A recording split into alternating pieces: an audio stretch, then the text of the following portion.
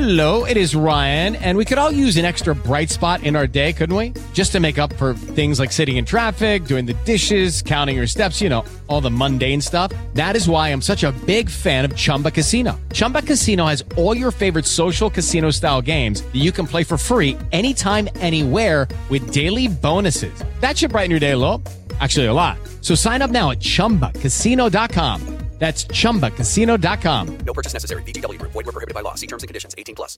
What is going on, everybody? Hope you are having a wonderful week so far. It's podcast time, and this week got the one and only Chris Lorenzo. I've known Chris for quite a while. I kind of knew him when he was in Birmingham, and then got close to him when he moved to America, and kind of just seen him on the road and just being about. He's obviously one of the most prolific producers in house, bass house, just everything. He's just super talented. Also one of the nicest guys in the industry. I had a great conversation with him. So without further ado, the one and only Chris Lorenzo. And we are live. Chris Lorenzo, what's cooking, man? Not too bad, mate. Some days are good, some days are shit. I feel you. Slowly trying to navigate back from this crazy year and a half that we've all been through, Yeah, man. In other news, in the UK, you don't get LaCroix. Really? Yeah, I've just found this. It's called Dash Water, and no word of a lie, it's better than LaCroix. Is it really? Do you know, it wouldn't surprise me. I'm not really a fan of LaCroix. Really? Megan loves LaCroix. Trash. I love it. I'm not a fan of seltzers either. I never used to like... I've got terrible English teeth, so as soon as I have 3 sips, my teeth are just fucking killing. I never used to like sparkling water, and then I think I matured and grew up, and... I'm still living in Neverland, mate. Yeah, mate, I feel it's like you. sparkling water on a hangover. Oh. Is it good or bad? No, it's horrendous. Is it? It's like licking a TV. Remember the old TVs when you get the static on the screen? Jesus Christ, that's showing our age, because we're not even that old.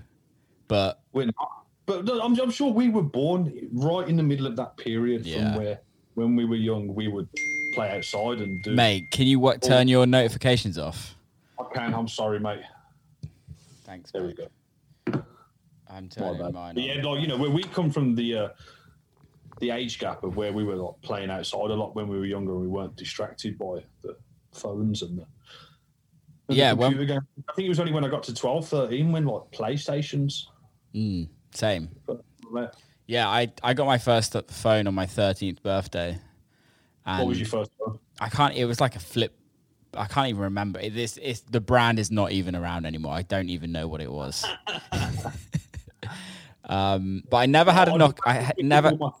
Go on. Before my 3210. Yeah, I never had one of those. It was like a BT Cellnet phone. I think my first one was. Oh yeah, classic. BT Cellnet. Yeah, with the little aerial that used to stick out the top. Yeah. I remember one of my brother's friends. I swear he was a drug dealer, and he always had fancy aerials on his phone. So you could replace the aerials, so when somebody would call you, they'd light up. I don't know why. That's why I remember. So Chris Lake actually brought his agent, Cody Chapman, one of those old phones with the big aerials. Really? To make his big boy phone calls on. That's so good. Funny. That's so good. I love that. Yeah, we did grow up in a time where... Because how old are you? 33. Yeah, so you're 2 years older. I'll say 32 because the last year didn't really count. Yeah, you're a couple of years older than me, and we grew up in the era of dial-up internet. Yes. When you're on the internet and then your mum picks up the phone and it fucking kills the connection. Mate, do you remember Kazaa? No, what's Kazaa? And Kazaa was like a Napster, a media file, like a torrent download site. Yeah. And that's when my parents started learning about computer viruses. All the dodgy MP3s I used to download. LimeWire. That's how I used to get a lot of my music, because that was when it was crossing from obviously like CDs into the digital world. And can you remember AIM? AIM No. chat. It was AOL chat, and it was the only chat kind of forum that you would like have all your mates on, and if you kept your internet on, they would be able to send you music, and it would just automatically download. I never had that. Huh? So like in the morning, like all your mates had sent you a load of music, and it was there in the morning, and you're like, oh my god, this is amazing. And it would That's pretty cool. Yeah, it was cool. But There was MSN, another one as well as Kazaa. I was talking about it with AC Slater the other day. I can't remember. LimeWire was one. LimeWire, that's the one. Yeah, LimeWire was the big one. Yeah. Then there was MSN Messenger. Oh mate, I wasted my childhood on that. Yes. I never understood it. So good, though. It's so good just to be able to connect with all your schoolmates. Yeah, but we spent like 8 hours at school with them, and then spent 15 hours at night talking to them. Gossiping and chatting. Could you imagine if meme culture was alive then? Oh my god. Thriving. We would have all committed suicide, mate. Could you imagine growing up with Instagram, TikTok, and Twitter and Facebook now? Like, it's pretty crazy, isn't it? Yeah, because I did see there was the Facebook whistleblower that came forward, and they have in their files that it says that Instagram is bad for young girls. Yeah, I listened to that today, and I completely understand it, because he was talking about like the body dysmorphia and the body shaming stuff that a lot of the kids go through now. Do you reckon guys get that as well? I think so. Clearly not me. You just went to the gym. How was it? What do you work out? I didn't go in the end because I had to navigate a load of routing for this weekend that I'm now pulling out on because it was too much of a shit show. Why? Because it was for a frat party, and it was okay.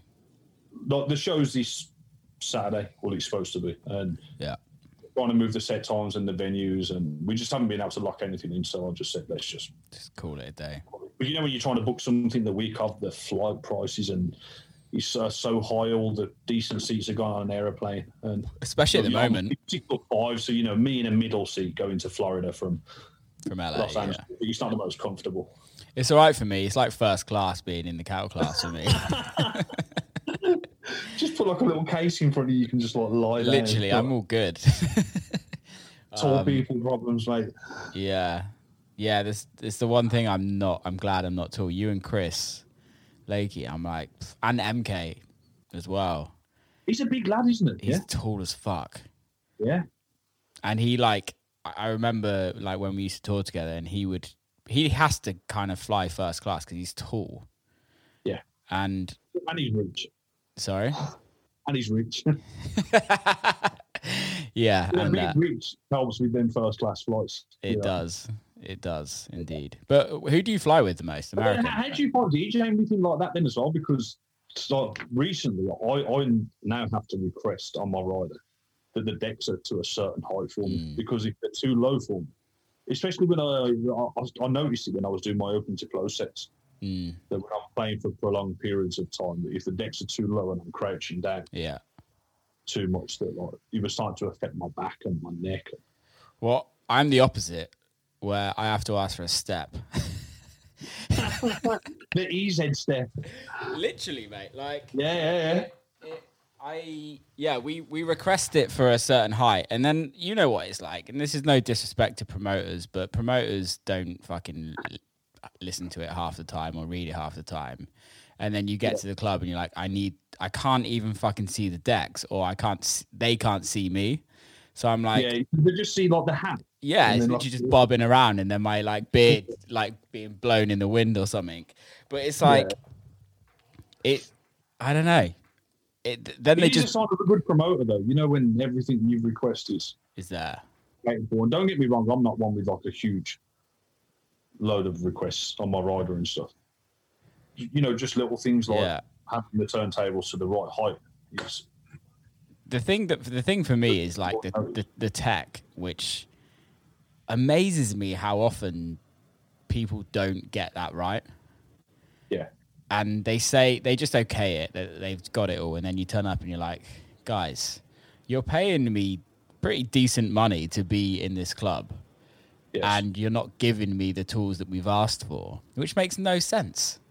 Yes, I know. But you know how it is. It happens more often than not. It happens at festivals. My biggest pet peeve at festivals is when there's the delay between the monitor and what's in your headphones. Oh, yeah, that's terrible. Have you ever matched something up in your headphones and you bring it in? And then it's like the Grand National and you have to correct real quick. Or maybe I just got worse at mixing. Maybe you just can't mix like shit, mate. Just coming in like... How did you find... Sometimes we'll send it the wrong way and then it's just like... Whoop, whoop, whoop, whoop. Yeah. I think it shows the human, I guess. Yeah, I listened to a set of mine the other day. Someone recorded it, and I don't think I can DJ anymore, mate. It was literally bad. I'm like, did I really play like this? And you don't realize when it's live, you don't really hear it. But when somebody records a set and then there's no crowd and there's no atmosphere, you're like, oh my god. So it was just kind of recorded off the CDJ. Yeah, it was recorded straight out of the mixer. Yeah, because you've got crowd ambience and natural reverbs that can hide that normally, And also, I think we're just very critique of ourselves. Maybe. You got to think how intoxicated a lot of people are that we're playing to. Yeah, they don't care, do they? Some of those little mistakes, can just get like... Until you put it on SoundCloud and then the internet just rips your asshole out. Oh, mate. Yeah, but that's not real life, is it? The comments. This is true. To be fair though, I'm pretty sure you don't, but I may get one bad comment per 100 posts. I don't know about you. There's always going to be a troll. There's not one person who I've ever seen who has said that I'd never get negative comments. It's very rare for me. You could be the ripest peach on the tree, but not everybody's going to like peaches. Mate, turn those notifications off. I did. I don't know what happened. Sorry, mate. Notifications. I remember having one dude that was always trolling me. Always. Once a week, he'd comment something on my photos, and it wasn't even funny. It was like, dude, you're just trying to be nasty. And I DM'd him and was like, mate, what's your issue? Yeah. And he was like, I'm sorry, man, I'm just trying to be funny. And I'm like, dude, you're not being funny, and I'm cool with it. I can take what you're saying, but if you do that to somebody else, the consequences might be a little different. Be careful with what you're actually, or how you're actually talking to people. And I found some of the messages since the pandemic have started getting slightly heavier as well. I've been speaking about it with a few of my other DJ friends, and they're all saying the same. I had a message last week, and it was saying something along the lines of, hang on, I'm going to get it. You tell me what you would think when you first read this message. I had to let you know you're so rude. I don't know who you think you are, but there is way better DJs than you that have never been rude like you. You should really think about how you treat people. With a personality like yours, you can get out of California. I'm born and raised in San Diego, and people don't act like you here. We don't want you, and I'll be sure to pass on the word of how you are not cool. How would that make you feel reading that? Yeah, it makes you feel shit, doesn't it? Yeah. So, I messaged the person back, and I was I'm not sure what you're referring to here. Can you give me some backstory? Yeah. They're ready, didn't reply, and I was like, look, sorry to be pushy. You're telling me to get out of California. I'd like to know what it is that I've done. They replied and said, you should have took that quick picture instead of taking that shot with your entourage. I never got that vibe from Charmy. Jesus. And it's like, really? Really? This mad man. You know me as well. I'm a very happy, friendly person when I'm out, and I always give people the time of the day. But I also think it's we give a lot. I'm not all DJs give a lot, but I know you give a lot back to your fans and things like that, and I know I do. And you can't. I guess that's the thing, is because of social media. Maybe this might be the issue, but because of social media, we're so accessible. people can tell us everything. People can contact us, which may mean that some people, and I think this is the very small, like 2%, may think that we owe them something by them coming to a show. And it's like, well, no, this is equal parts. We're all here to make the show amazing, and you're here to have an amazing time. It's not all us having to give. It's a little bit of both. And I think the privacy should be respected as well, and I think that level of privacy that we might have had, say, 10 years ago, has gone now. I think there's pros and cons to it, right? Like, I'm quite a private person, yeah, by nature usually. So like, when I'm out and about, and I'll give it my all. I'll speak to everyone. Yeah, and having a good time. I want to make sure everyone feels good about themselves and they're having a good time. But then once I'm, say, off the road, I want to relax, recharge. I want to be in peace, How do you do that? Because I really struggle with that, with like after touring, like actually going and relaxing and like switching off, because I fucking struggle with it. Okay. You see, it might be different for you because like you've been sober for a long time now. Yeah. For me, because I've, by nature just being a party person. Yeah. By the time I do come off tour, it's quite easy for me to relax and recharge because I have no choice. Yeah. I'm big, you know what I mean? Yeah. And yeah, like I can, so I found that having things outside of music is what really helped to like channel that for me. So I play a lot of football. And I was worried when I moved here like 3 years ago that I wouldn't be able to play football, but I play more now here than I do than I did back in England. Yeah. And it's nice for me to be able to come back and have something to look forward to where I can just go and disconnect and disengage. Yeah. Yeah, I guess. And for me, that's what I find is the one thing that completely takes me out of that headspace of thinking about music and sets and, and all business. the other things that go along with it. Yeah. And all the business part. It's just you need something that completely isolates you from everything. Yeah, from whatever it is you were doing. Do you like take full-on days off music where you don't look at emails, you don't look at anything, you don't look at social media, you just literally just like, fuck it? Yeah, I'm pretty good at doing that. Whether it's sitting there and playing Call of Duty all day with the lads, or going out hiking somewhere with Megan. Yeah, going on a little road trip. Yeah, I'm shit at that. It's especially like road trips because you have to drive on a road trip, so you are. There's no way you can look at anything. Well, when in your career were you did that happen for you, or did it take time, or was it always something you were good at? It's not something I've consciously noticed before. I think it was coming up right before the pandemic. It was then I was realizing in my head it's like I need some kind of break and rest. Yeah, because I could feel the candle was burning. Yeah, and it's like when something's a little thing and it's not a big thing, but then it gets bigger and bigger. So it starts becoming bigger and bigger. So for me, being on the road and then trying to navigate being in the studio, was starting to grind my gears a bit, and I was becoming less of a producer, more of a beat maker. I was trying to make quick records. Quick records that would work on the dance floor. Yeah, and I don't know about you, but for lockdown, that completely changed it for me. Like actually having the time to just like write records again. Yeah. And write records. So for me, I actually switched off for like the first 7 or 8 months. And like it felt nice knowing that I didn't have to like,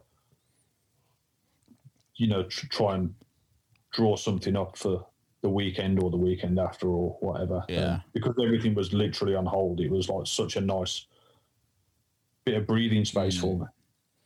Just to relax. For the start of lockdown, I went completely the opposite and was like, I'm writing just loads. Yeah. Because I think I'd just done like 3.5 months open to close tour, and I'd written music. Those tours will take it out of you, mate. Yeah, they I'm do. telling you. I love it though. I absolutely love it. It's so good. It's the best way to DJ. It is. It really is, and I think it's the best way for fans to kind of understand DJing sets, especially in America, because in the UK, I don't know, but like playing in the UK, we play for longer here in UK and Europe. You get longer sets generally. But in But America, when you've got that like power hour festival set, or even 45 minutes, sometimes it's like playing after you is the worst as well. It's not that bad. It's fucking awful, mate. It's not that bad. It's terrible. It could be worse though. I don't know who else would be worse to play after. A dubstep act. Yeah, you're pretty close to that though, right? Yeah, and no. Like sometimes it depends. I'm really what giving I'm you feeling shit. like on the day. Because good. Talking on that subject, like I'm quite known for a few different sounds. Where it's like heavier kind of night-based stuff, and then more organ house kind of things. And I've always tried to find like the middle ground in between different genres. Yeah. Because like, let's say Kingdom, for example. If you've got like a house night, it's strictly like tech house only. Or if you've got a bass night, it's strictly bass only. And for me, that can become quite tedious after a while. This is why I like America, because you have more freedom to. You have. There's different sounds. It's not, and they're a bit more receptive. Exactly. I feel it sounds really weird to say, but Americans, I think, because house music, electronic music kind of left America for a long time, and then the EDM kind of scene brought it back, like to the commercial kind of like commercially.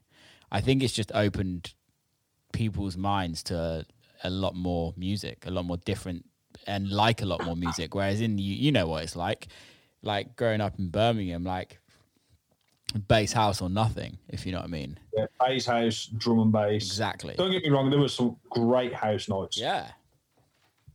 In Birmingham. Same as well. in Bristol. Birmingham's been like a real good melting pot and like at the forefront of bringing like music and talent through. But it's a night for one genre, and yes, it's the same everywhere. Unless it's just like a festival thing where it's different stage, but still same kind of complex. So I did an event before in Birmingham, and I tried to like mix the lineups up a little bit, and it didn't work. No, doesn't work Too at all. Yeah. Where over here you can do that. Yeah, and you can get away with it. Going into dubstep, back into house, into drum and bass. And yeah. The energy's still there. I was playing with Wax Motif in Arizona the other day, and we had to come on after Craig, who was shelling it down with dubstep. But we went on, and the place just lit up straight away. And it's like, whoa. Well, look what Carnage is doing at the moment. What is he doing? I don't know too much. He's doing this Gordo stuff where he's just kind of doing the tech house thing, but he still plays like everything, like tech house, dubstep, techno, like everything in one set, and it's almost like open format, really. It's but I've always been a fan of open format. If it's good, I'll fucking play it. Yeah, man. And like, I think it's good to take risks sometimes because to be brave and try something that might not work. What's the worst that's going to happen? You notice a bit more instead of just kind of sticking to the plan. What's the worst that's going to happen? You're going to 5 minutes later, you're going to change the record. Yeah, just switching back into something else. Yeah, it's just. It's not fucking brain surgery, is it? We're not going to kill anyone. But I get bored easy when I DJ as well. Yeah. I really do. I like long mixes and long mixes for me. I really like, and just like kind of slowly. When you did your open to closes, like what did you like kind of start it slow and kind of get faster? Yeah, I start slow. So I'll coordinate with the lighting engineer and everything before we start. But it's like, look, when I start, I'm going to start off like 120 to 122. Just like, those groovers that you just play, that you never really get a chance to play that you're into. And I'll just kind of open up with that. And I'll have it at like 3/4 volume. And I'll be like, look, have all the lights on. Yeah. Because when people are like flooding in and stuff, and like I just want it to feel quite bright and instead of dark instantly. And then I'll say, look, as it gets busier, just make the lights slowly darken off and stuff, and until we get to the point where we're pretty much at no lights in the venue. You know, and then as soon as that point comes, that's when I start ramping it up. Yeah. And I'll bring the BPM up and start bringing out a few of the more heavy hitters. The bangers. Where did it start? Where did it start for you? Because I've known you for years. You mean with open to close or just generally? Like I've known you for years, but I knew you when you were in Birmingham, but we didn't really talk. Like we said hi. If we are going back to the Stone Age and Neanderthal times. I used to play guitar from when I was 7 years old up until I was 15, and I was really good.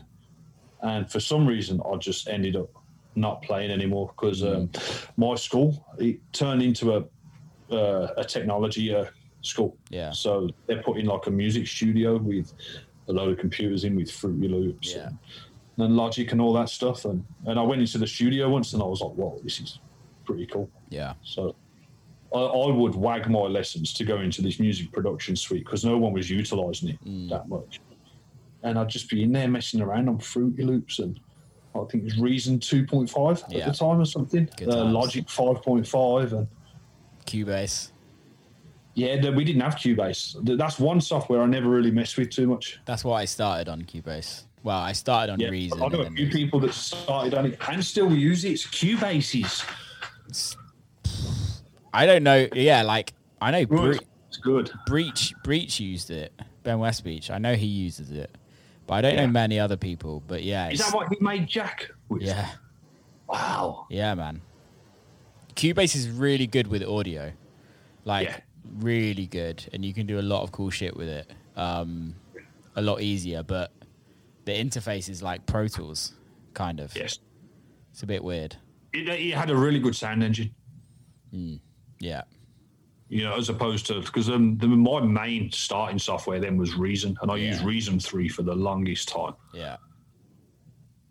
And so I ended up leaving school, and I went to a music production college in Lozells in Birmingham, and I did about a year there, and we weren't really taking it too seriously. We were just like going there to smoke weed and record vocals and make tunes and stuff, and we did the bare minimum of like the criteria that was supposed to be met. So I ended up flunking out of that after a year. And I was making like bassline house style music. Yeah. And I can't remember how I come across Davey Boy at Echo Records now. So I do remember. So my friend Mickey T and David Clift used to DJ on an internet radio station called Bassline Beats. Okay. And I would go around to his house and I would just like mess around on his decks with him and stuff. And I was like, this is kind of cool. And I remember a few weeks around that point, I went to an event in Birmingham called the Moon Lounge. It was a famous like speed garage and bassline house night. And we ended up going back to one of my friends' houses who had the decks set up. And I started mixing on the decks and I was obsessed. I was like, this is fucking sick. Yeah. It would just be me just playing the same like 10 records or however many was there. There weren't too many. Yeah. Just doing that. I started doing the internet radio thing with my friend more, and then I did a song in Reason with Mickey T. We called it A Soul Thing. It was my very, very first release ever. They got pressed to vinyl, and it is fucking pony. It's so bad. Do you still have it? Bad. I do, yeah. It's I've got the record amongst my records in there. You can find it on what's it called? A Soul Thing. Mickey T and Motions, A Soul Thing. So your first DJ name was, or artist name was Emotions? No, just Motions. Motions. Yes. Nice. Was it Motions or Chris Lawrence? I can't remember. I've had a load of wanky fucking alias names over the years and stuff. But I've only had my name. I've never changed my name. I've written some shit and released some shit, but it's always been Will Clark. Haven't we all, man? Oh, man. It's dangerous. But, you know, that's all about the journey and the... When was it that you were like, okay, I can write good music now? I'm still yet to get to that because mine was like last week. You know what I mean? Yeah. Honestly, like, I don't know my keys. Yeah. I don't know chord structures or anything. I just have an ear that tells me I think that sounds right. Yeah, but I don't think you necessarily need to be like This leads to battles when I'm working with Chris Lake quite a lot. Why? Because I'll do something and he'll be like, it's not in key. And I'll be like, but it sounds good. Yeah. And he's like, but it's not in key. I'm like, but it sounds good, doesn't it? And for years, we've had these back and forth battles of him jigging keys or pitches on vocals and stuff. And, look, granted, a lot of the times he's right. Sometimes he isn't. And so sometimes, look, I'm trying to think about, like, I'm on you with this one. Iconic old record that's like really out of key but works. I'm with you on this one. Do you mix in key? No, me neither. I've just never used it. I've never felt the need to do it. It's just got to sound good. Because of the background I come from, it was a lot of the records were like sampled and stuff, and sometimes you're just sampling things out of key, and the key could be one key on the breakdown, and it would just drop into something completely different. Yeah. I just wrote a record. The contrast is like. I wrote a record for someone recently, and they had to get the sample re-sung, and they wanted like the original artist, and they went and re-sung the original artist. I'm like, no, you've got to re-sing the sample, because the re-sample is coming off like a vinyl that's probably pitched down to like this. Like, just fucking re-sing the sample. Don't try and go and find sample replays. Yeah, do this. Boom. Yeah. To any producers watching this who do want samples redone, like Sample Replays are a company in London, and they do a fantastic job. And the purpose of having samples replayed is because to clear the original sample sometimes can be an absolute nightmare, where if you recreate it, you can now sell it, but then you just have to give up the publishing to the people who made the song originally. So if you've ever heard like a dodgy cover of a song where you're like, it sounds similar, but not the same, it's because the sample's been redone. Sometimes you walk into a Burger King or like a restaurant and you'll hear like a dodgy version of a song, and that's because they don't have the rights to play the original music. Yeah. How annoying is it though when you've got a bad sample replay and you hear it on a record? Because I can't put a bad replay out on a record personally, but there's been a lot. You're a better man than me, bro. I'm just like... So when me and Hannah did the Rhymes record, we had to put out a dodgy replay version. It didn't sound bad, though. It didn't sound as good as what we originally had, though, as well. That's the thing, isn't it? It's like you get so used... I think that's maybe because it's in my head. Yep, 100%. It's so you're so used to it. Way, and now I'm hearing it another way. Yeah, no one else noticed that.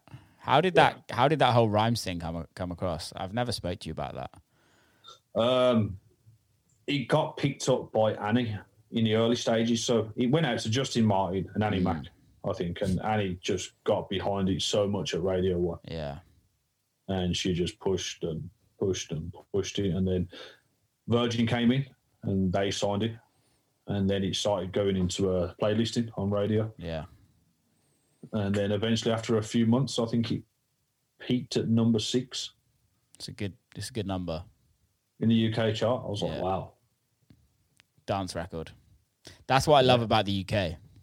For something that, like, you see that bass station there? Yeah, that's what we use for it. Really, all of the noises. Yeah, I still have all of the presets in there.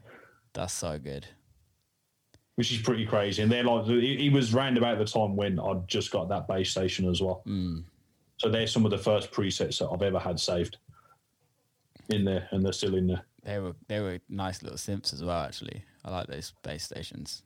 They're so good still. Because even now, I use the arpeggiator from that to power everything else. Yeah, this orange thing. Yeah, there's a company what is that? Birmingham. It's a company called Analog Solutions, and it's called a fuse box. So it's a semi-modular. Do you have to build it yourself? No, it's all built for you. But when I say semi-modular, it's like, you can still use it like a normal synth, but then you can see obviously things and patch things, and you can patch it into other synths and If anybody's listening and not watching, go watch it on YouTube because then you'll understand a little bit more what Chris is talking about. I still don't understand it properly. I just start plugging things into other things. And Do you soon as it sounds good, because I've never really wanted to dive down that full modular route. I just think everybody that does it just doesn't make any music. No, exactly. So even when we're using the synths and stuff here, like we will just record like hour-long clips, sometimes 2 hour-long clips of just jamming. Like, have a drum beat in the back and then just make loads of weird noises. And then off the back of that, audio you've got from the recording, then we will just sample that. Which is a much quicker way of, producing them. Because if you're going out to make a song and you've got the samples and noises already, it makes building a track so much easier. Yeah, see, I've got this thing where like I've got a load of hardware stuff and I use it, but I'm like I go to it to like go, I need to make this sound because this is what the sound I want in this record. Rather than do that, but I've done it with other people where they just record a bunch, and it is a fun creative process. It's almost like a jamming session, right? It's just like me and friend within have done about 5 sessions together where we're going to make a song, and all we've done is just jam. We did the same. I did the same with him. All different noises, and we've not put out one record. I love it. I just love that way of working because, especially in this day and age, some people are under the impression that if you're going to get into a session with someone, you have to get the song out and get it done. But sometimes it's nice just to be able to like link up with someone and just have a jam out and just vibe. Not everything needs to be created for release. No, it's just have fun, isn't it? I think that's what a lot of it can be lost. I can lose that myself. Is that like, and as soon as you take that out as well, you eliminate the pressure of having to get a song done, and sometimes having like pressures or deadlines on things can really shit on your creativity. Massively. I've literally hate them. I plan so far ahead, so that there's no like I have all my music pretty much signed until the end of summer next year because I'm just like nice. Then I don't have to worry about it, and I can change something if I'm like actually I don't like that anymore. But it gives me so much time to just like breathe, and then no pressure in the studio. Yeah. It's depressing pressure in the studio because it's like we want to be creative, but you can't be creative when there's pressure. No. Remixes do my head in when they're like, oh yeah, we need it next week. Remixes. Sorry? I'm quite the opposite with remixes. There's really? No. Yeah. I never felt pressure on a remix. I'll just smash it out. I don't think it's pressure for me, but it's like I want to. I don't know about you, but like when I write a record, I want to be able to like play it and listen to it and see, and then go back to the studio once I've done it and be like, okay, I want to change this or I want to change that. Or in that aspect, absolutely, I agree. Or then A&Rs try and get involved. And you're like, there's a few remixes I've done before where the A&Rs have said, can you change this or make it more like this record that you did before or make it more clubby? And I'm like, fuck off. Especially through the pandemic, there was a few remixes I did then. And I don't know about you, but I wasn't in like making club music. Money remixes. Yeah. Yeah, I did a couple of those in pandemic and wish I didn't now. Oh, man, I did a live stream for a nicotine company. Did you? Yeah. Hope they paid you. It was back at the early part of the pandemic, and like they paid me a decent bit of money for it, but I think we were supposed to stream for an hour, and on the time we were supposed to stream, when they announced for whatever reason it didn't work. And after that, I was like, I'm not doing any more live streams. No. I know that, live streams was the thing that everyone was doing at the time. And I refused. I didn't do a single one the whole of lockdown. Yeah. I did one, actually. I think I played for like 5 hours and I drank a box and a half of wine. I think I heard about that. Yeah, it was pretty messy. Yeah, I think I heard about that one. I think Chris told me about that one. Yeah. Sounds like fun, man. As long as you're having fun, that's all that matters. I was at the time. That's great. That's great. I am now. I have to be sober now, by the way. What, to drink? To drink? To play? No more drinking. Really? Yes. I feel like your face is saying... I don't know if I believe this face. It's a reluctant one, but so I am now on the path of sobriety. Please tell me why. What happened? My liver is not too healthy right now. Okay. So I've been feeling super tired recently, and I was getting weird, like I've been punched in my face, yellow bags under my eyes and stuff. And initially I had this shaky finger and thumb for a while. So I was like, let's have some blood tests to see what it is. Yeah. Turns out that's nothing. And what was highlighted on the test is that I have enzymes that are leaking out of my liver into my bloodstream. Fuck, man. Which is a sign that there's something up with my liver. Yeah. Which shows that years of drinking. and you drink. He's taking its toll now. You party, mate. You party hard. Yes. I don't know where the off switch is. That was my problem a lot. Yeah. So, fully sober? I have to be, yeah. Fully sober. Sick, man. Congrats. So I did my first sober show in a few years. How you find it? I enjoyed it. It was nice. You remember it? It's good to have composure, yeah, and I did. I remembered every moment, and also it's good to watch the journey of people who are sober. Oh my god, it's the best. And I'm like, am I like this?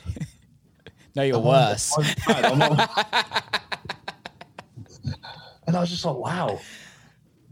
Yeah, it's quite interesting. So yeah, I am definitely going to be on a new path and journey now with changing my rider. And congrats, man. That's awesome. Yeah. It's. I think the only sober DJs I know are you and Chris and Justin. Justin now as well, yeah. Yeah. I think Claude's sober as well. Yeah. Yeah. A lot of people are going there. Yeah, Claude's been sober since. You wouldn't think so with his Instagram videos, would you? Yeah, I'm joking. Just got a screw loose, hasn't he? Yeah, I think more and more people are slowly going there. Yeah. Well, we're all just getting older, mate, and everyone's bodies are just taking a toll. I think. And especially with the way we travel and tour a lot as well. Yeah, because I don't think it was ever. I know it's a given thing, a lot of people are like, you DJs and stuff, you earn good money, you should be happy, you shouldn't have anything to moan about. It's not true. We have a fucking lot to moan about. And we don't earn that much money. It's only certain people that earn all the money. Yeah. Don't get me wrong, we earn good money. Some of us, we're lucky enough that we earn good money. And I can pretty much put you in that category as well. But yeah, people don't really. If I can afford to live in Los Angeles, exactly. You're doing well. I'm not. I was saying I don't know. So I'm very happy with what I've accomplished and what I'm looking forward to. Totally. But it's also people don't realize the amount of money we put back into it, and the cost of touring, the cost of everything else. The cost of touring on your mental and physical health, is quite draining. I was watching the footballer Juan Mata for Man United. Yeah, I'm not a big football fan, but I've heard of his name. Yes, I watched the TV interview he did before, and he was just explaining the psychological effects of being in front of 90,000 people, either screaming and cheering for you or screaming abuse at you. And then an hour later, you're at a hotel, you're in a hotel room on your own, completely isolated, and, having such a high to such a low. Yeah. Can be quite jarring. Yeah. For me, going back to touring after COVID, I was like, that was the biggest thing for me, where I was like, shit, we destroy our bodies. No sleep. I think the last 3 weeks I did one night of 8 hours sleep, and all the others were no hours, 2 hours, 3 hours. And that's even on down days, because for me, my brain just doesn't switch off in touring. So 3 hours sleep, 2 hours sleep is just kind of normal.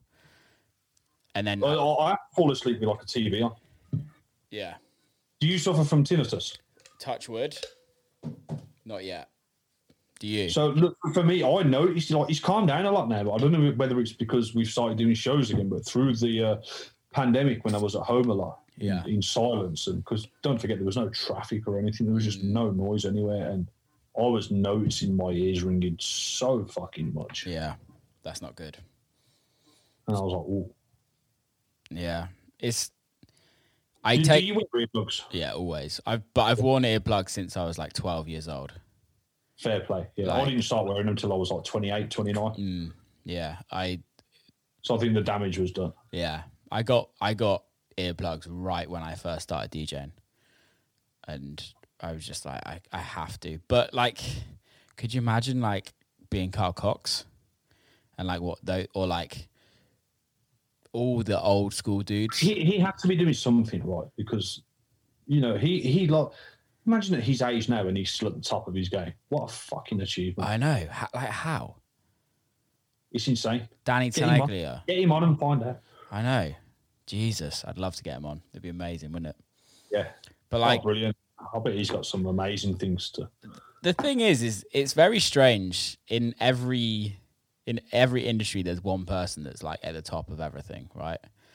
And I would say he's at the top of our industry. Like footballers, there's like a top of the best footballers. There's like 2 or 3 best footballers in the world. Yeah. Like, but to get to the top of your game and stay there, like footballers don't stay there. Formula One drivers don't stay there for that long. Like athletes. This is what I've said to a lot of up and coming producers as well. It's like, getting yourself there and getting on the map, like might seem like the hard part, but that's the easy part. The easy bit. It's then maintaining a consistent level of relevance and good music and keeping people interested in what you are doing. That's how many times in your career you have you been like, I need to change things up because I'm plateauing? Only one time, and that was like many, many, many years ago. Yeah. But then off the back of that, I always said to myself, going back to what I was talking about with the middle ground earlier, it's like if I always try and find a middle ground between what's going on, it will always just keep me in a nice pocket where I'm not sounding like anyone else. Yeah, for me it's also important as well, because like don't get me wrong, when I was first getting into producing and stuff, like you all always look towards your peers and stuff on what they're doing and kind of use that as a benchmark to what you want to get to. So, because there are times where I'll hear like carbon copies of songs that, I've done over the years. And, sometimes it can be frustrating, but then you have to think back to what you were like when you were kind of coming up and stuff as well. I think it's frustrating when somebody... It's easier to look at something and copy it than to invent that yourself. Yeah, exactly. I think I don't know, there's pros and cons, right? Like, it's when somebody copies what you're doing is like it's the best form of flattery, right? I don't know can't remember what the saying is, but it is like the best form of flattery. But then also when somebody that's extremely successful copies what you're doing and then tries to make it their thing is very fucking frustrating. I'm sure you've had that as well. Not as much as a lot of my other friends have. Yeah. I know exactly what you mean, though. Yeah. It's because, I think there are certain ways that when you are at a good level of staying there. Yeah. And, so some people will look to what the kids are doing and then evolve that way. Which is exactly what you're talking about there. Pretty much. Happens a lot. It always will happen. It's the music industry. It's fashion.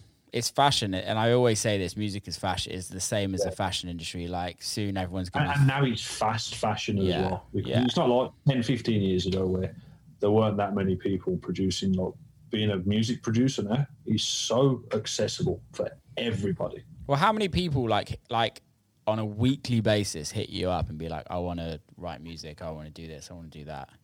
I'm like, "Cool, do it." Quite a few, yeah. But I'm very selective with like who I work with and stuff. Like I just want to do cool shit with my friends. Yeah, exactly. Yeah. I'm not really interested in doing like high level collabs. It's like, look at us, we're making moves kind of thing. I couldn't give a flying fuck about that. I just want to do cool shit with my friends. That's it. I know. I mean, just general like new kids that just like are hitting you up like on like, how do you do this? How do you do that? Like, for me, I get it so much, and then I also reply to most of them. but I also over Insta and stuff. You know? I also get a lot of people saying like wanting it now. It's like they decided they're a producer now, and that they want to be writing hits tomorrow, and it's like it's not going to happen. It's not going to happen, mate. Like, I mean, like, you could be an anomaly. Yeah. Don't get me wrong. You know, but for the most part, it takes years and years and years and years. It's what Carl Cox will probably tell you. Yeah. You know what I mean? Yeah. Just years and years. You will never know everything. No. Especially with how fast everything's evolving, with all the new technology that's coming in and stuff. It's mad. It's amazing. I love also, now than ever, like, there is just so many different things and different options and different ways of putting things together. Yeah. Producing and how much luck do you think there is in this industry or in life? I think in the dance music industry more so than it is in other industries. Yeah. Why do you think that? Why do you think that? There was always that saying that, you know, you have your one kind of shot, and once you have that's it kind of thing, you know, X Factor vibes and stuff. But in dance music, it's completely different because of how fast everything is and because of how quick and easily you can reinvent your sound. Yeah. Or try and change it into something, as long as it's good and people like it and it hits. Yeah, I guess you're right. You've always got to have a successful career. Yeah. But, you know, there is an element of luck in a lot of things as well. Like, you know, because you could release a song in 1 month where there's not much going on around it and it could pop, but then if you release it and there's a load of other things going on at the same time, you know, you're not going to get that same hit. So timing is always good as well. Like, and even with records as well, there's records that I'll be releasing over the next 6 months that I wrote 3-4 years ago. That I've had sitting there, because sometimes you can write a record and it's like something's not right about it yet. Yeah. And then as times change, it's like, actually that record is perfect now. How it is now. Yeah. And I've always said that as music producers, we are always going to be like ahead of the curve in that aspect. And as someone who wants to try and make original music, and if you've made something that's quite different to what's out there at the minute, like 9 times out of 10, it's not going to hit. And, you know, and think about some of the pioneers that we've had over the years. They'll be putting out this forward-thinking stuff. And then when it becomes fashionable, it's the other people around it who latch onto it, who end up getting the success off the back of it. But I think the pioneers eventually come through. And this is the thing for me, is like, it's about putting the foundations into your career rather than looking for the success straight away. Because if absolutely, yeah. If you've got no foundation, and it's, I think of it like an audio wave. You know, it's like a bass wave. If you have that slow and steady build, you're going to stay there for longer. But, you know, if you have the quick hit and it just puts you up there, you're more inclined just to go. Yeah.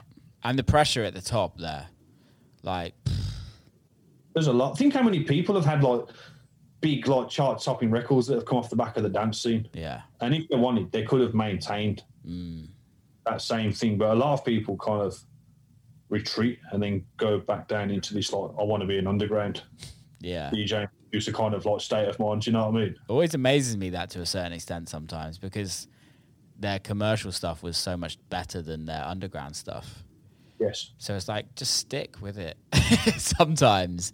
But then, like, let's say, for instance, like Camel Fat, right?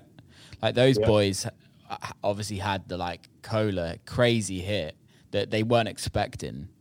And they were out of that. They were allowed to carve, like, a pretty underground commercial successful career out of that.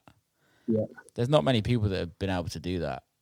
Oh, yeah, and that was like, look how simple it was for them as well. Yeah, but Again, it's like, how long were they doing it? They were like 5 years as Camel Fat, doing Camel Fat beforehand, and then their careers beforehand.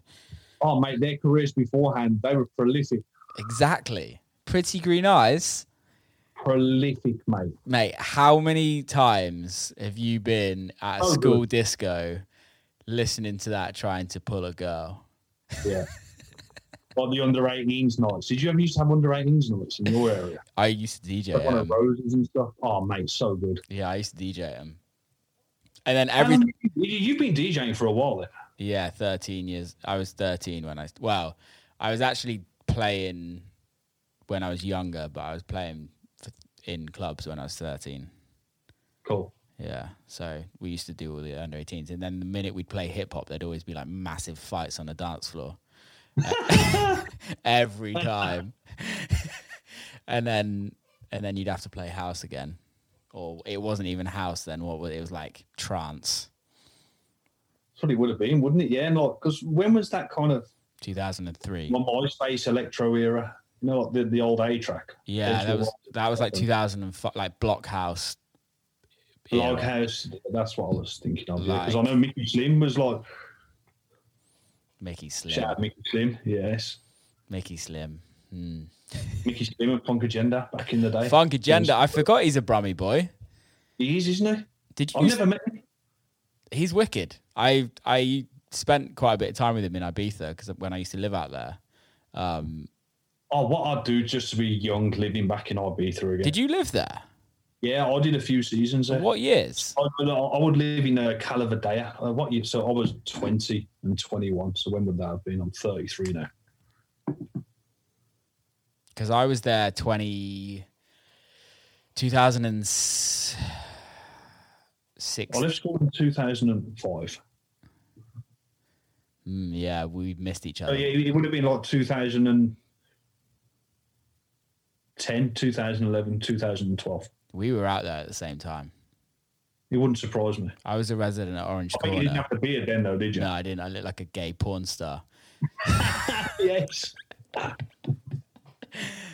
An underage one as well. Yeah. Where did I used to DJ? So me and my friend Ian, we were the first DJs to play at Jet Apartments next to Bora Bora. Oh, really? Yeah.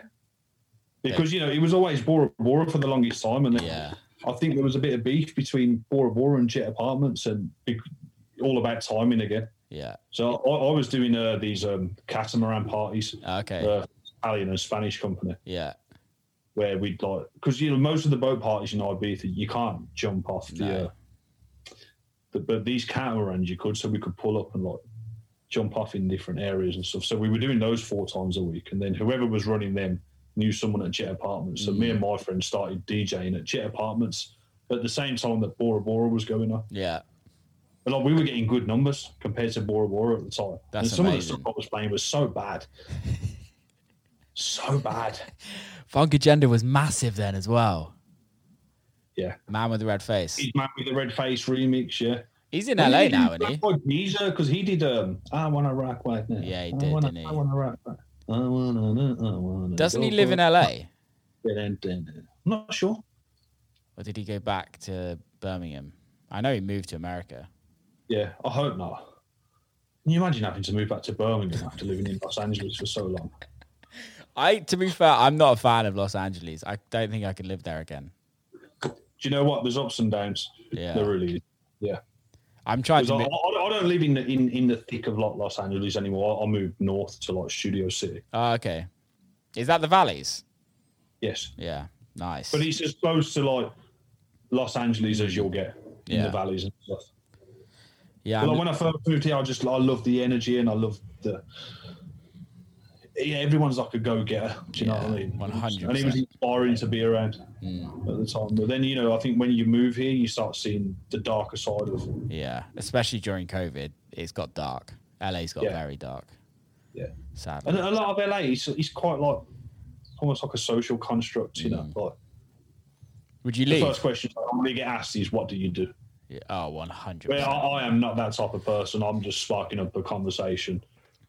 But I think that's America generally. Anything but industry. Do you know what I mean? I think that's America generally. Yeah. Because like maybe I don't find it so much. I don't find it at all like that in the UK. Never has been, unless you go Soho House. Yeah, but the breeding ground of A&Rs. You're a fucking bell end if you go to Soho House. About to get cancelled by every A&R in England. I don't care. They have a shit choice anyway. Yeah. Have you been to the Soho House in LA yet? No. No, me neither. I bet the Berlin one is nice though, I must say. Never been to Berlin. Oh, mate. You have Did you know what? I've never been a fan of Berlin because I'm all about inclusivity and everyone should get a chance. And all I hear about that fucking shit-ass club where people queue up for hours and if you're not dressed right, they tell you to fuck off. You know? Berghain. Berghain. But I honestly think Berlin's the most inclusive place in the world. Because, apart from that club.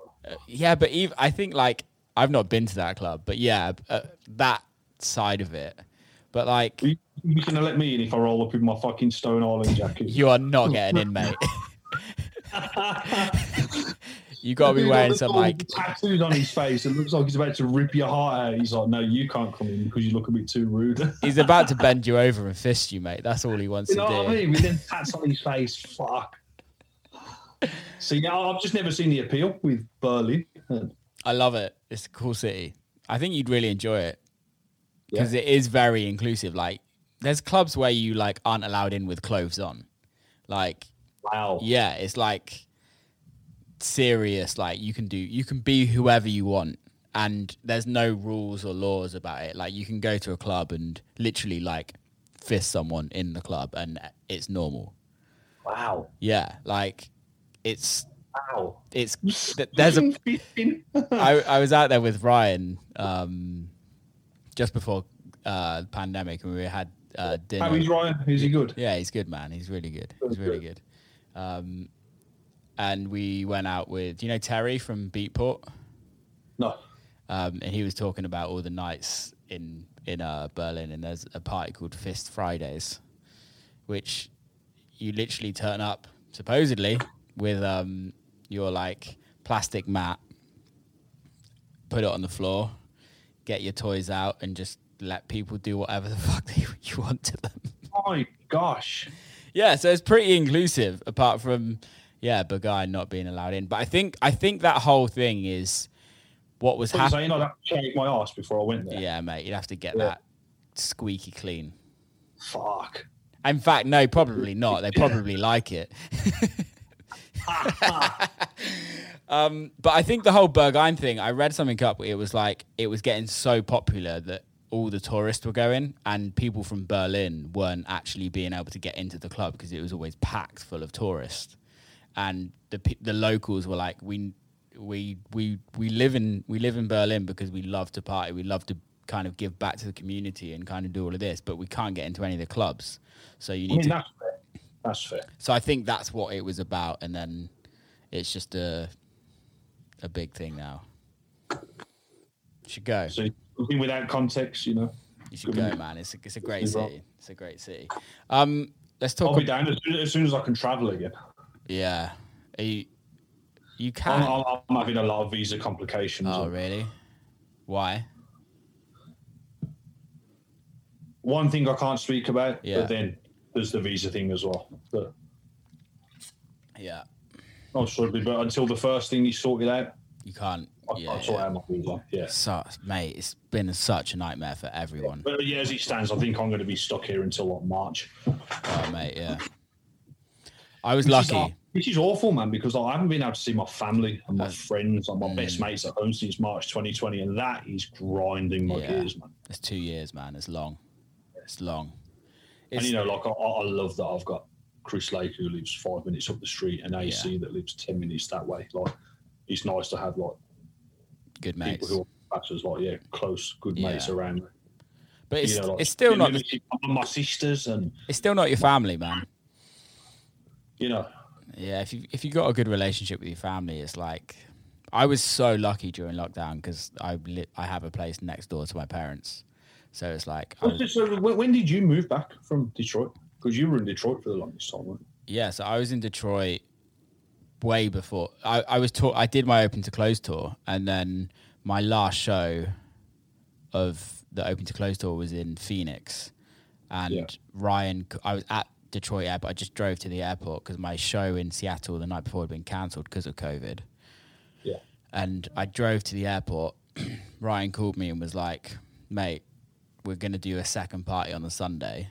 Just a heads up, because it's going to be the last party for a while. I was like, cool. Hung up. 5 minutes later, he called me. He was like, Trump's closing the borders. I suggest if you want to be locked down in the UK, you get a flight out on Sunday morning.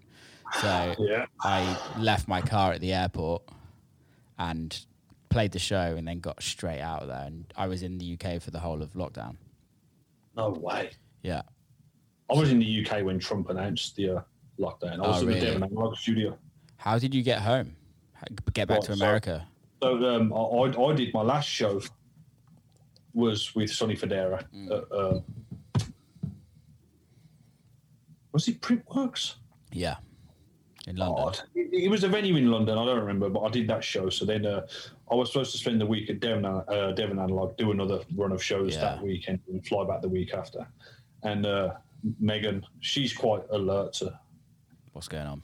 Everything that's going on, like in that as part of the world and stuff. And she's like, I'm just going to keep tabs on it, because she was saying you should fly home now because he's going to close the borders. Yeah. And I was like, well, this is paid for. I just want to be here. And I think it was Thursday night or something. And I was up working anyway.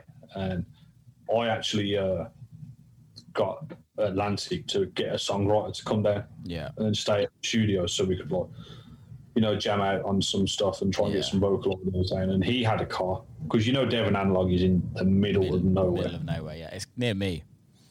Like, so I think it was 1:45 in the morning that Trump announced it. So obviously it was late in the evening time. Yeah. In America, but I mean late in England. But afternoon. So most people were still in bed, and as soon as I saw that travel ban was coming in, so it was going to take effect on the Monday, and I was supposed to be flying Tuesday, so I called American Airlines instantly, and I've got good status with them, and normally I get through in like 5 seconds. Yeah. It took me 45 minutes to get through, and I just said to them, I want to change my flight to this flight that I'd found 10:30 the next morning. And they were like, yeah, we can put you on there. So I got my flight changed, luckily, and then I managed to get the songwriter to drop me to the train station. And I had to wake him up to get him to do it, because I was trying to get a taxi ordered. Yeah, you can't run that. I couldn't get one ordered in time, so I had to go and wake him up. I was like, I need a favour. Can you take me to the train station so I can go to the airport? Oh, man, and even then, I remember I was going around the train stations in London, and I was like one of the only people with a mask on at the time. Yeah, masks. I remember. People were looking at me like I was the odd one out wearing the mask. Yeah, and I remember in the UK when after the first lockdown, people weren't really wearing masks, and then it kind of got in more a little bit in the June, July time where people started wearing them. And now it's fucking normal here now. Yeah. Honestly, I love it. It's more normal here than it is in America. Yeah. I think because it's smaller. Yeah, I think it depends on what part of America, because in Los Angeles in particular, I just went out to grab some food earlier. Everyone will mask up around here. Yeah. In just normal day-to-day things, where I go to other parts of America and... Yeah, Take Florida, for example, it's just like, fuck. Yeah, you're in California, which they take it pretty seriously. The thing I don't know. People are still dying, Yeah. I've had friends who've passed away from it, who were our age, It's mad. It's mad. It's got to be fucking healthy. You hear about everything that's going on, but when it's someone that's close to you that and stuff, it hits different. It does. When it's close to home, it's like, whoa, shit. I was talking to my parents the other night, and we were talking about somebody, and I was like, oh, how did he die? And they were like, yeah, COVID. And then it was like, oh, how did they die? I was like, COVID. And you're like, shit, it has hit a lot more people than you think. Yeah.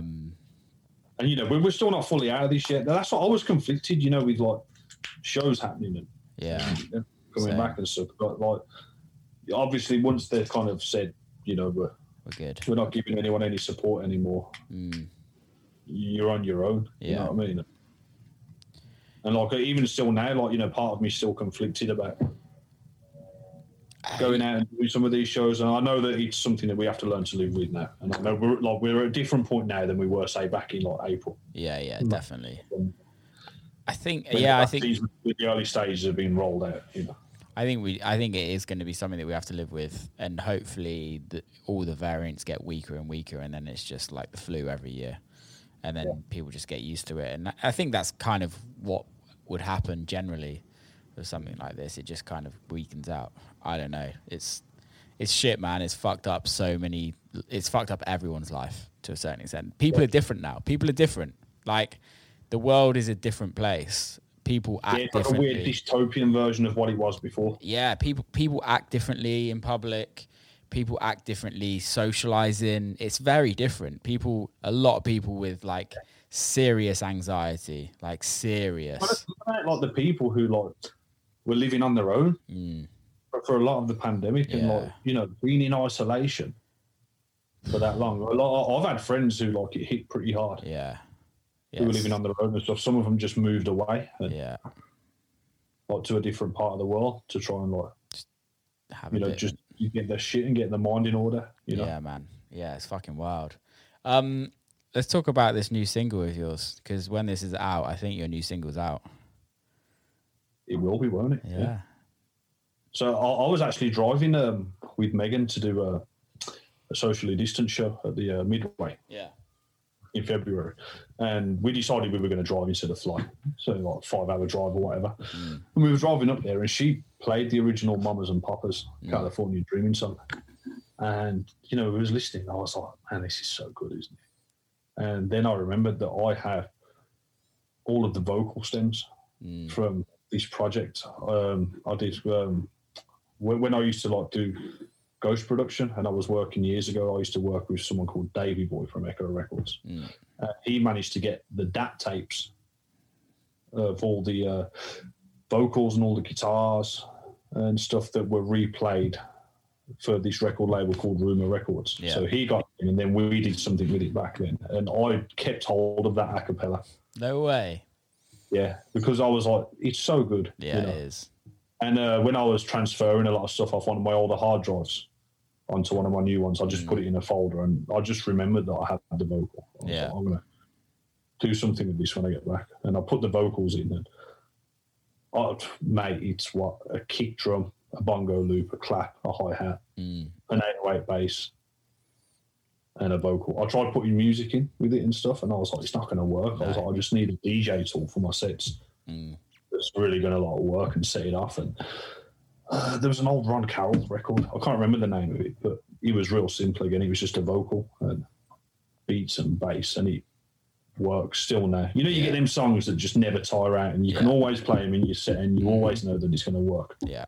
And I just wanted something like that for my DJ sets. So the best part of 3 hours, like, I take no fucking credit whatsoever for how that song goes down, because I am not the Mamas and Papas. Yeah, you know what I mean? Exactly. Yeah. I just took a vocal, a fucking Vengeance bongo loop, and a few other things, threw together 3 hours. Mate, I have not heard about Vengeance loops in fucking forever. Vengeance loops. They were the ones. Vengeance, like, I still go and use, like, Vengeance drum samples from time to time. Yeah, I need to pull out the old samples. They're good, man. Yeah. They are really good, and they do stand the test of time. Can you remember EJ? People are very, like, splice orientated now. Yeah, I moved a lot to Splice. People are using producer packs and stuff, and, like, most of these producer packs are just regurgitated Vengeance, like, samples that they've just kind of put in there themselves, Yeah, I use a lot of Splice, but for, like, one hits mostly. Yeah, and then or like effects noises and stuff. Yeah. But I know there are certain people who build their whole, like, records off, like, splice loops with, like, pianos and there's vocals and stuff. And some of the biggest hits right now of, like, we all know that one of the biggest hits was made last year was all Splice. Which one? I don't want to say because I don't want to throw him under the bus because I know.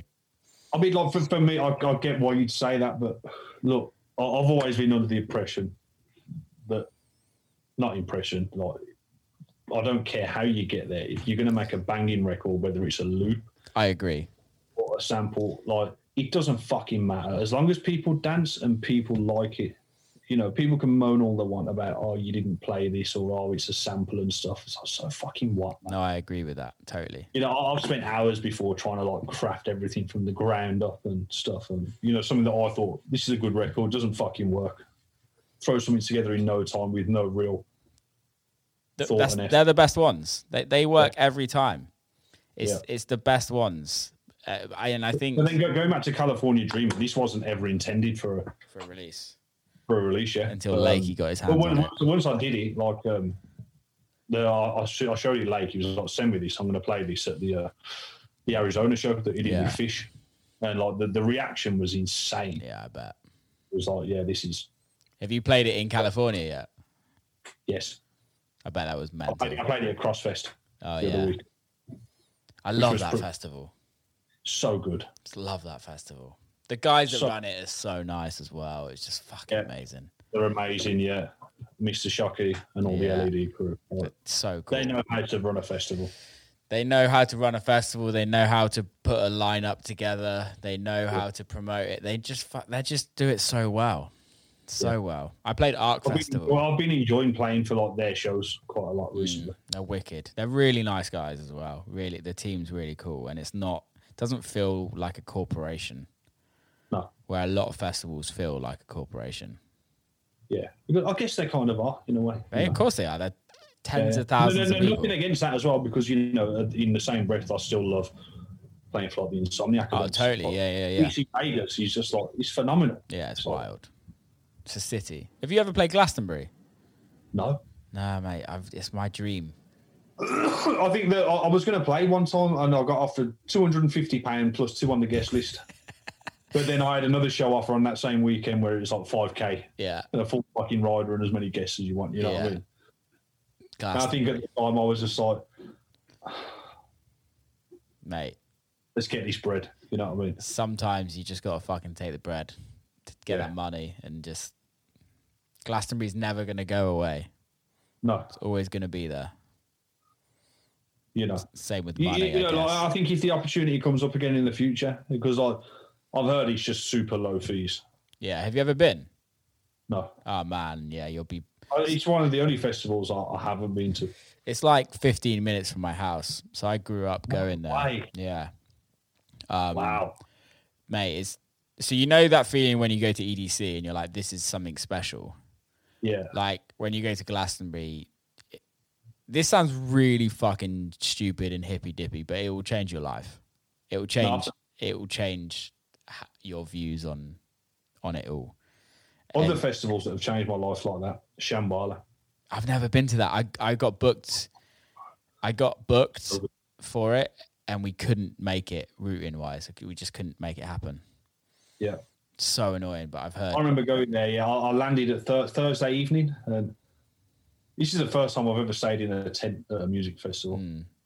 So I got there Thursday night, and I couldn't see anything that was going on. And there was bits of music on, because obviously the Thursday night is like the pre-launch night before everything kicks off on the Friday. So we travelled for like 21 hours and finally got there. I had to lug my case through all the dust and stuff to the tent, and they put me in this little tent with a little blow-up mattress. They're like, here's your bottle. Don't lose this. This is what you fill up your water with. And I was like, wow.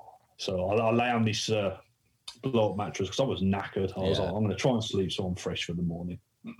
And my tent was right next to a stage, so there was no escaping the music at all. And then it must have been about 3:30 in the morning, and I woke up and I can hear D-double-E on a grime record. No way. I was like, am I fucking tripping? And I've opened the tent, and it's just like D-double-E playing, and it's just this grime beat, and I was like, let me get up. So I got out of my tent, and then I went to this like stage area, and everyone was just dressed up, and it was just so hypnotic, and people had glow-in-the-dark hula hoops, and they were doing all the things with their hands and stuff, and it's just like all I saw was a load of hippies dancing to grime music. Oh, I love that. Mind, I was like, wow. Yeah, I've heard it's special. I've heard it. And then people are just so friendly there, and they're coming over and just offering you like drinks and whatever else and stuff, like super accommodating. And I was like, yo, this is fucking tight. Spent the whole weekend there, and me, you know, I think you know what it's like going to a festival in England where nobody really puts in the effort. You know, you just put on your blubber, turn up, gun fingers, have a skank and stuff, getting drunk, getting leery, and then coming from that background to go to a festival like that was really, really eye-opening. This is a lot of UK festivals are very different to North American festivals. Absolutely. Like just generally how people are. How I played in Leeds. I did Mint Fest the other day. How was that? It's fucking wicked, man. It was wicked. I've never played there before. And it was wicked, but of course, I play more in America than I do anywhere else, and I'm used to American festivals. Like, UK festivals are just so different. So different. Like, people are so different. How, like, where I find in the US, people are there to, like, listen to the music and party and kind of have a bit of an experience, where I find in the UK it's like, let's get as fucked as we possibly can and and let's listen to the music a little bit, but let's just get absolutely bollocksed and have the best time, which I love. It's like, I love seeing people have fun. I think it's good to be able to have those two different types of I agree festival, because, you know, if everything was the same, you know, it's going to get old and have you played Desert Hearts before? No. Mate, if you ever get the chance, speak to Mikey and get him to book you, because it's fucking wicked. Yeah, it's for me. I've heard good things about it. For me, I've never done Burning Man either. Nah, me neither. I think I'm a bit too much of a snob for it. Like, I just don't want to be in a desert sweating my tits off. I think you need to go and do Shambhala first and stay in a tent for the weekend, and I think you'll be ready for anything. I'm happy to stay in a tent. I'm cool with that, but it's the heat, the desert heat. Like, you can tell by our skin tones already that exactly. Like, I can't deal with it. But then, you know, like so I don't know if does it stay hot at Burning Man on the night times? I think at night time it gets cold, but in the day it's like because in Canada, like at Shambhala, it was the same. It was like freezing in the night time, but as soon as that sun hits your tent, sweating. You're like waking up charbroiled. It's. And then you've got like the showers where you have to pull the lever to get the water on you and stuff. Oh, it's brilliant. Yeah, I love that shit. I love that. No, I do want to do. Justin Martin did Burning Man for 24 hours, and he got the bus in. Yeah, he got the bus in. It was like it was when he first became sober. So he got the bus in, didn't tell anyone he was going. Just went by himself. Are you telling me that Burning Man turned Justin Martin sober? No, he was sober beforehand. Oh yeah. Okay. So can you remember Grilson? Yes. So when Grilson passed away, Justin became sober, and so that's when Claude became sober as well, I believe. And he went to Burning Man. Justin went to Burning Man for 24 hours. Like, took his camera, like, and just got a rucksack and was just like, I'm just going to go for 24 hours in and out. And he said it was the best experience of his life. Amazing. Yeah. And I'd love to do that and like go there with no expectations and just fucking just be by yourself and just enjoy it by yourself. That'd be kind of amazing. Yeah, it would. I mean, I'm quite good at that anyway. Like, you ask my mates, you know, just growing up, you know, if we all go out on a night out, you know, some people stick together and whatnot. I'm in there, I'll have a few drinks with you for a bit, and then I am gone. I'm off. I'm just living in my own head, just going around. Yeah, I'll see them throughout the night and stuff, and I'm really good at, because, you know, especially like, you know, when you're traveling, like doing shows and stuff, you're solo quite a lot unless you've got a tour manager. Yeah, you have to be able to. I know some people like need to be babysat. You know, I almost don't want people around me when I'm traveling, and I don't mean that in a horrible way, but I don't know about you, but I just get caught. I'm like, so this is regimented on how I travel and how I like to do things. I'm like, if somebody else comes in, I'm like, fuck, I have to like think about somebody else and I have to pay attention to somebody else. Whereas when I'm traveling, I think it's different having a tour manager because their purpose is to like pay attention to you. And what you need. Do you have a tour manager? No, not a set one. No. No, yeah. I'll have a TM come to certain shows if I feel like I need one. Yeah. Because sometimes it can be quite a shit show when you're trying to navigate. I've never had one. Or getting from one spot to the other and then getting to the green room and then getting your rider brought to stage and then off stage. And if you're playing your set and you need a towel or you need a drink or whatever. Yeah, I've never had one. I've had like Ryan, if you know what I mean, or like somebody around, but I've never had like a direct tour manager that's just purely there. I know a lot of people swear by them, and especially in these new age now where like, think about all the recap videos that everybody puts together. Yeah. They'll have done the show, and then like 3 hours later, there's going to be a recap video up. And I know now a lot of these tour managers are tour managers, photographers, videographers, all in one, and they all come as like a it's kind of a package. Again, it goes back to that fast industry, right? It's like everyone wants everything now. Everyone wants everything an hour ago. Yeah. Which I can relate to sometimes. Oh, yeah. Like, I get hounded for like music all the time. I don't know if you've ever noticed, but my thing is making a load of music and never releasing it. Yeah. Make a fuck ton of edits, annoy everyone because you play them. Man. And here's what I noticed. If you don't release them and you just keep them exclusive, people will moan and whinge at you. It's like, put it out and stuff. Who said that? Just people in general, anyone, like fans, people, other artists, my mates who want the tunes, like, can I have this? I'm just like, no. Yeah. But then, like, you get so much more longevity from that track or that edit or whatever. Whereas if you make it and then you put it out, because people can sit at home and just consume it on Spotify and listen to it over and over again, it just becomes older so much quicker. Yeah, it doesn't give you any exclusivity, diversity in your sets. Like, I don't know about you, but most of my sets are like 85-90% my own music. And it depends where I'm playing. And if at least 50% all the time. Yeah, and if everyone's got your records and playing your records and they're all out, like, it doesn't make your set any good. No. Especially like, if you're playing like Sunday evening at a festival and then like all through the day you've had other DJs just banging out your songs. Then when people do come to listen to you, it's like, I've heard it all. I heard this. Like, I'm vibing, but I've heard it like another 3 or 4 times already. I bet Fish got pissed off with that when Losing It first came out. Yeah, maybe, because I don't know if I see it as much anymore. But like, there are times when like my friends used to put on events way back in Birmingham where like the headline DJ would have a set list of songs that the openers weren't allowed to play. Really? I know Eric Murillo, he used to send over to Gatecrasher. It was like 3-4 pages of songs that no one else could DJ. That's a good shout. He's giving the discretion of if he wants to play or not, kind of thing, Warm-up DJs are interesting because I think, especially in America, people just want to slam it before you get on. How many times have people played? Well, that's from the DJ Carnage handbook, isn't it? I remember the tweet he did. He's like, the opener should be shelling it down because you never know who's going to be there. And if the headline act's got a problem with it, that's on them.